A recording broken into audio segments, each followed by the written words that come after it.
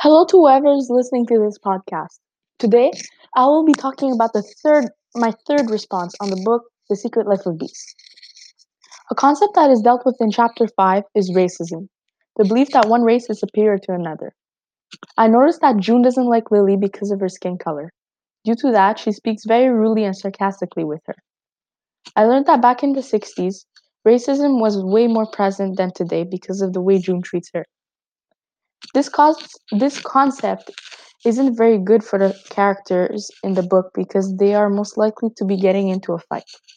I can't relate to June's perspective on Lily, not only because I'm white, but because I'm not used to seeing or hearing racism. I think that if they put their differences aside, Lily would have a more pleasant stay at the pink house. After reading this chapter, I realized how this situation has changed so much.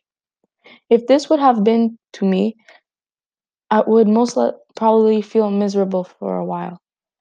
I believe that a person shouldn't be treated differently because of their skin color. Like I said before, I think that we should put our differences aside and bond as one happy group. Thanks for listening. Make sure to stay tuned on my next response on The Secret Life of Bees. Goodbye for now.